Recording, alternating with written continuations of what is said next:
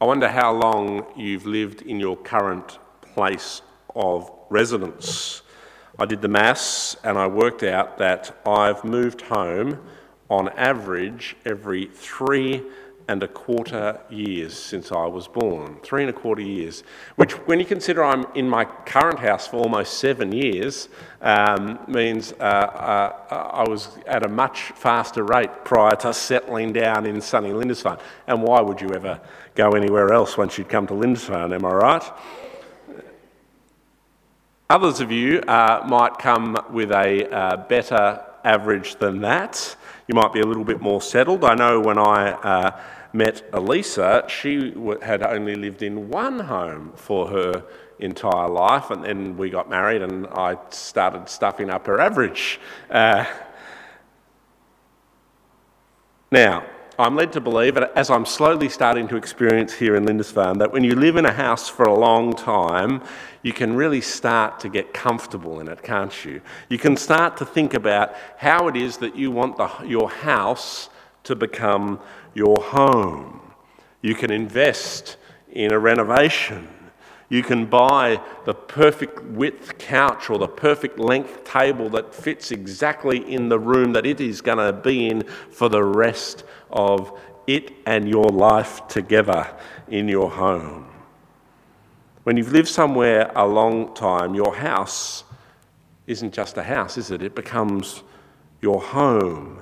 And the home in which you dwell begins to reflect something of who you are and the things that you like and value. You walk into our house or our home behind the church here, and the first thing you'll see on the left is some pictures of students in Cambodia because, one, Elisa took them and they're really good photos, and two, because it tells something about who we are and the things that we value and that we want to be reminded about. As we reflect on Paul's prayer in this part of Ephesians, the second half of chapter 3, what we see is a prayer for Christ to make his home in us. And just as a house takes on the character of its occupants, so too we ought to take on the character of Christ as Christ dwells in us and makes himself at home in our hearts. That prayer for Christ to dwell in us is a prayer for us to be transformed. But before we look at that, let's look at the why it is that Paul prays. Why is it that Paul turns to prayer at this point in the letter? You see, as he opens this section, verse 14, he starts with, "For this reason." So he's telling us there's a reason why I'm praying. Well, what is the reason?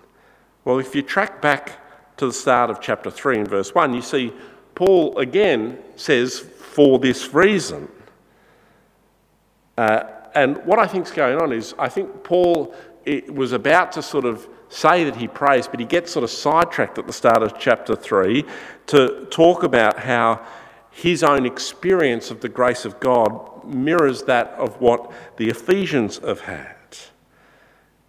He was about to say, "For this reason I pray," but he says, "For this reason I, Paul, a prisoner of Christ Jesus for the sake of you Gentiles." Instead of saying pray, he goes on to sort of explain his journey. So we need to keep tracking back to see what is the reason that's leading Paul to pray. And the reason, I think, is there back in chapter 2. The idea that God has made us alive in Christ, that we've been resurrected with Christ, that we've gone from death to life. And specifically, one of the fruits of that is that now people who are different, specifically in the Ephesians case, Jews and Gentiles, can come together and find peace. And it was this coming together of Jew and Gentile under the power and grace of God that Paul gets distracted to talk about how that's worked out in his own life before he leads on to this prayer. And so it's the saving work of Christ, the grace of God in Christ Jesus, that brings unity to those who have faith in Jesus Christ, that it is this reality, it is this reason that Paul prays. That is, he prays because of who God is and what God has done. Which leads me to wonder, why is it that you or I pray? What is it that sends us to our knees? For many of us, prayer is our go-to operation when we've reached our own capacity. That is, we pray when we're feeling like life is a little bit out of our control. There's an old saying in the military that there are no atheists in foxholes. That is, when things are really bad and life is really on the line, even the atheists start praying.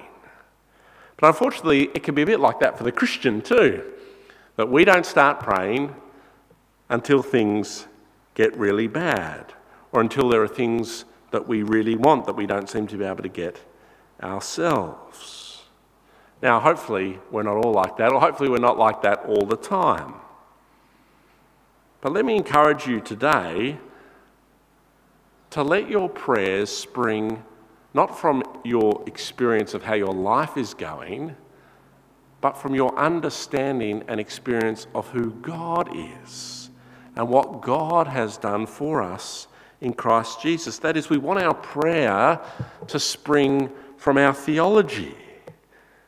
We want our prayer to be motivated and inspired by understanding who God is, and the amazing thing God has done for us in Christ.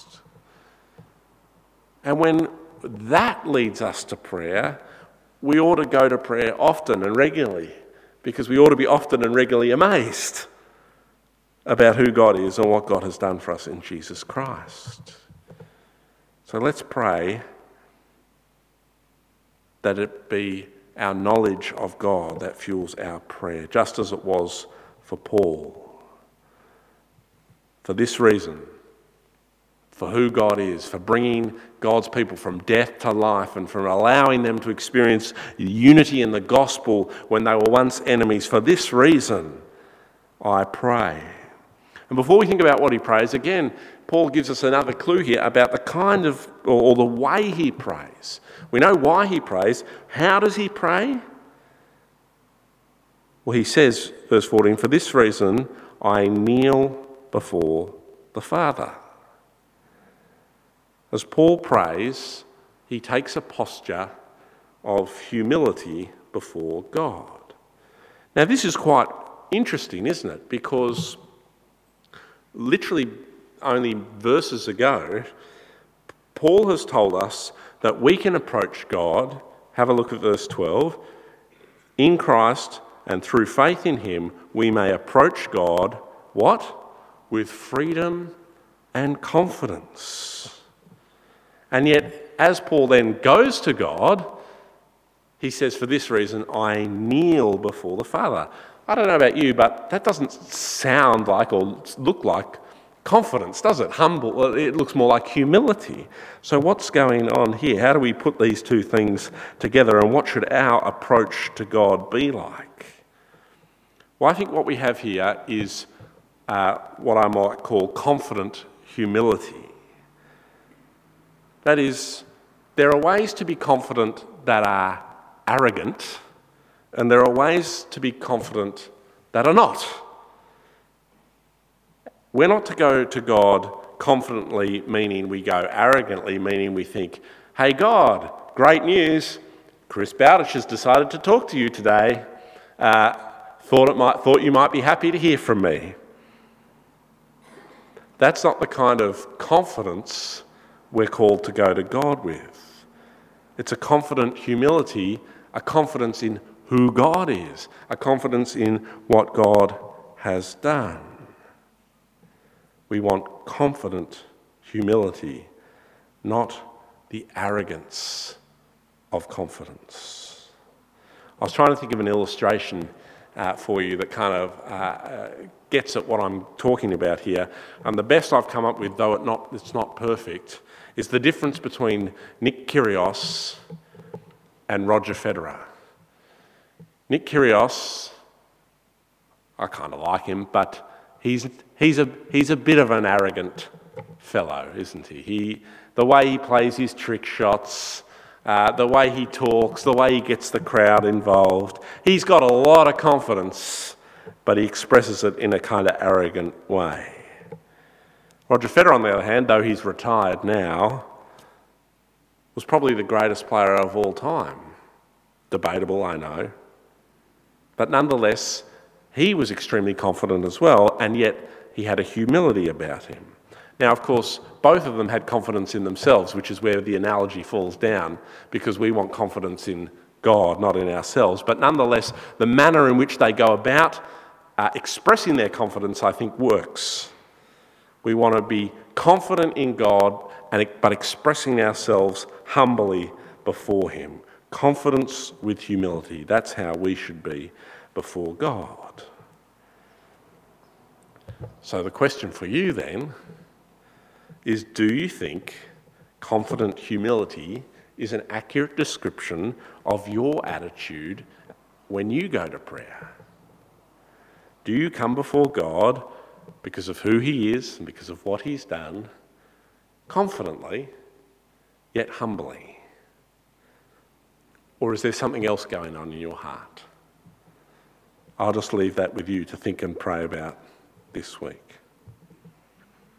So we know why Paul prays. He prays because of who God is and because of what God's done. And we know that he takes this attitude of confident humility. Now we get to thinking about then what does Paul pray for this church?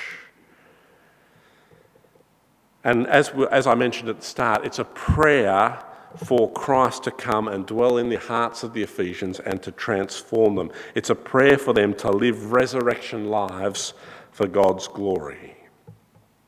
Paul prays first, I pray, verse 16, that out of his glorious riches he may strengthen you with power through his Spirit in your inner being, so that Christ may dwell in your hearts through faith. Paul asking in this verse that God would continue to make himself at home in the hearts and lives of the believer. And we know that this matches with what Paul's already said in chapter 2, verse 22, that Christians are dwellings in which God lives by his Spirit. In him you two are being built together to become a dwelling in which God lives by his Spirit. And Paul's now praying that Christ by his Spirit would work this out in the lives of the Ephesians, that he would make himself at home in their lives.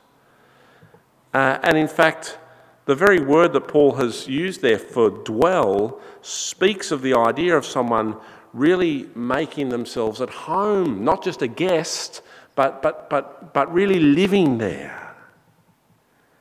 Paul's praying that Christ by his Spirit will settle down in the hearts of the believer and from there both control and strengthen them.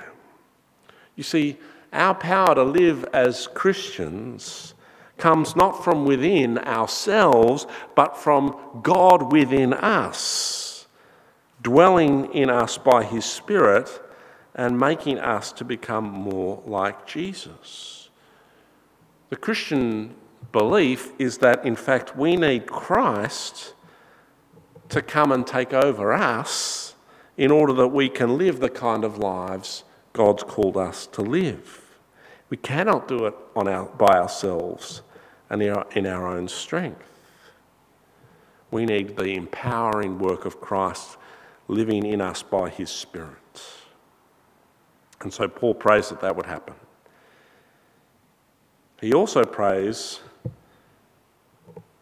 that this would happen so that they can live lives grounded in love. And I pray halfway through verse 17 that you, being rooted and established in love, may have power together with all the Lord's holy people to grasp how wide and long and high and deep is the love of Christ, and to know this love that surpasses knowledge. You remember that Paul is drawn to prayer because of his knowledge of who God is and what God is doing through Christ. And you'll remember that what God is doing is bringing together enemies. He's making them friends in Christ. He's bringing together Jew and Gentile, people who normally wouldn't hang out together, and now in Christ find themselves in the same homes, worshipping the same God. And so, of course, they need Christ to dwell in them, to grow in them love for all people. You imagine you've spent your life thinking those filthy Gentiles, and all of a sudden you're in church together. No human being can easily switch from hatred to love, but with the power of the Spirit of Christ in their hearts, they can.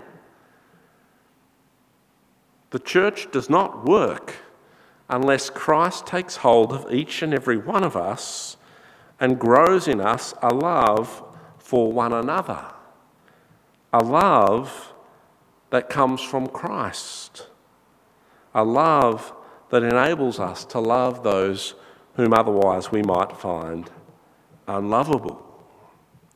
And this, let me tell you, will be both attractive and repulsive to the world outside us. It'll be attractive because who doesn't love a place that is filled with love and that accepts people?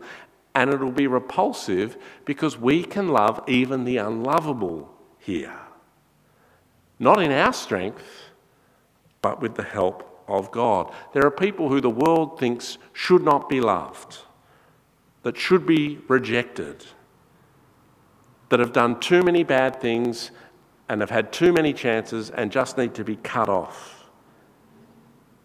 But we can love them because Christ loves them, because Christ is in us, and by his Spirit we live out his power.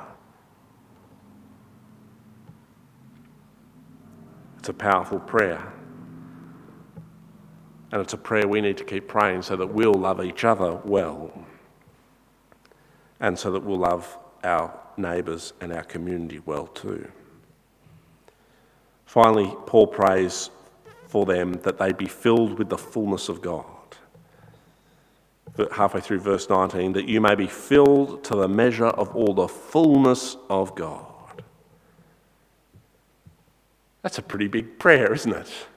Think about God, he's pretty big. Imagine having the fullness of God fill us. His prayer here finishes that Christ would dwell in the believer, that would grow in them a love for others, and that they would have the fullness of God. That is, I think, a prayer for them to grow in godliness. When we put our faith in Christ, we begin a journey towards eternity. And when Christ returns, or when we die, whichever comes first, we reach perfection. But until that point, we're on a journey of what we call sanctification, of becoming more like Jesus. And I think Paul's prayer that for us to be filled to the measure of all the fullness of God is a prayer that the Ephesians might experience more of their sanctification. That is, they might experience a little bit more in their lives of what it's going to be like when they get to heaven. That they'll become more like Christ. They'll grow in their godliness. He's praying ultimately that we experience all the fullness of God that Christ has himself. And we'll experience that little bit by little bit more until Christ returns. Well, that's a pretty big prayer, isn't it? It's a big prayer for Paul to pray, that the Ephesians would be strengthened with power through the Spirit, that they be grounded in the love of Christ for each other, and that they be filled with the fullness of God. Can God really do that? Can God really dwell in you and change you to be more loving? Can you really experience more of his fullness day by day? It almost sounds too good to be true. Is it even possible that God could answer this kind of prayer? Well, Paul rounds out his prayer by reminding the Ephesians, yes, indeed, it's possible and more.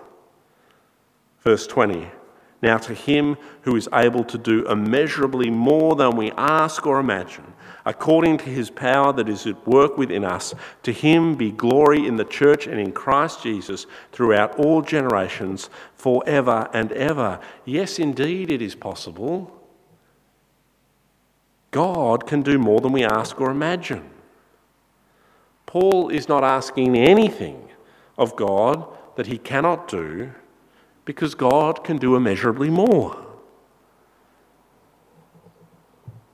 God will answer Paul's prayer and work powerfully in the lives of the Ephesian church and in our lives too, by transforming them and changing them and bringing them to live lives that bring him glory. God can answer this prayer. And God has been answering our prayers too, hasn't he, as a church?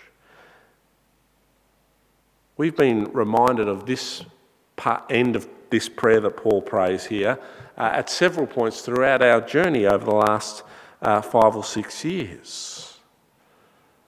We've been praying that God would grow us,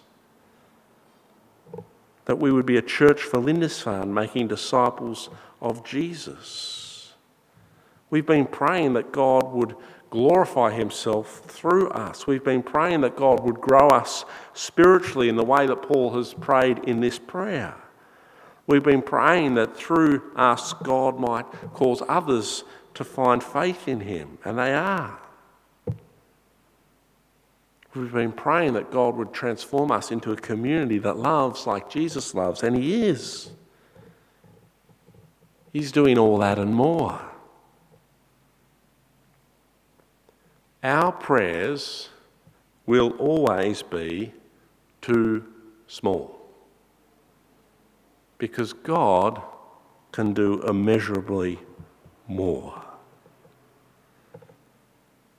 I remember hearing the bishop speak about his time as the rector of his previous church, and he said when he started there, they prayed, I'm going to get the numbers wrong, but they prayed for something like 20 missionaries to be raised up in that church to go and serve overseas. And he said, when I left, we had done 22 or something like that. And he thought, how good was that? God answers prayers. And his point was, why didn't I pray for 50? Because God can do immeasurably more. What are your prayers for your life? For your family, for your friends, for your workplace, and for this church? Are they big enough? Because we need God to continue to grow us. We need God to continue to strengthen us. We need God to continue to make himself at home in our hearts by his Spirit, so that we can be transformed and enabled to live sacrificial lives of love. Let me encourage you to pray confident, humble prayers for God to do immeasurably more than we could ask and imagine in our lives. Just as Paul prayed for the Ephesian church, so may it be true of us. That God may strengthen us with his power, dwell in us more fully, grow us in his love, and fill us with his fullness. All for his glory, for every generation. Amen.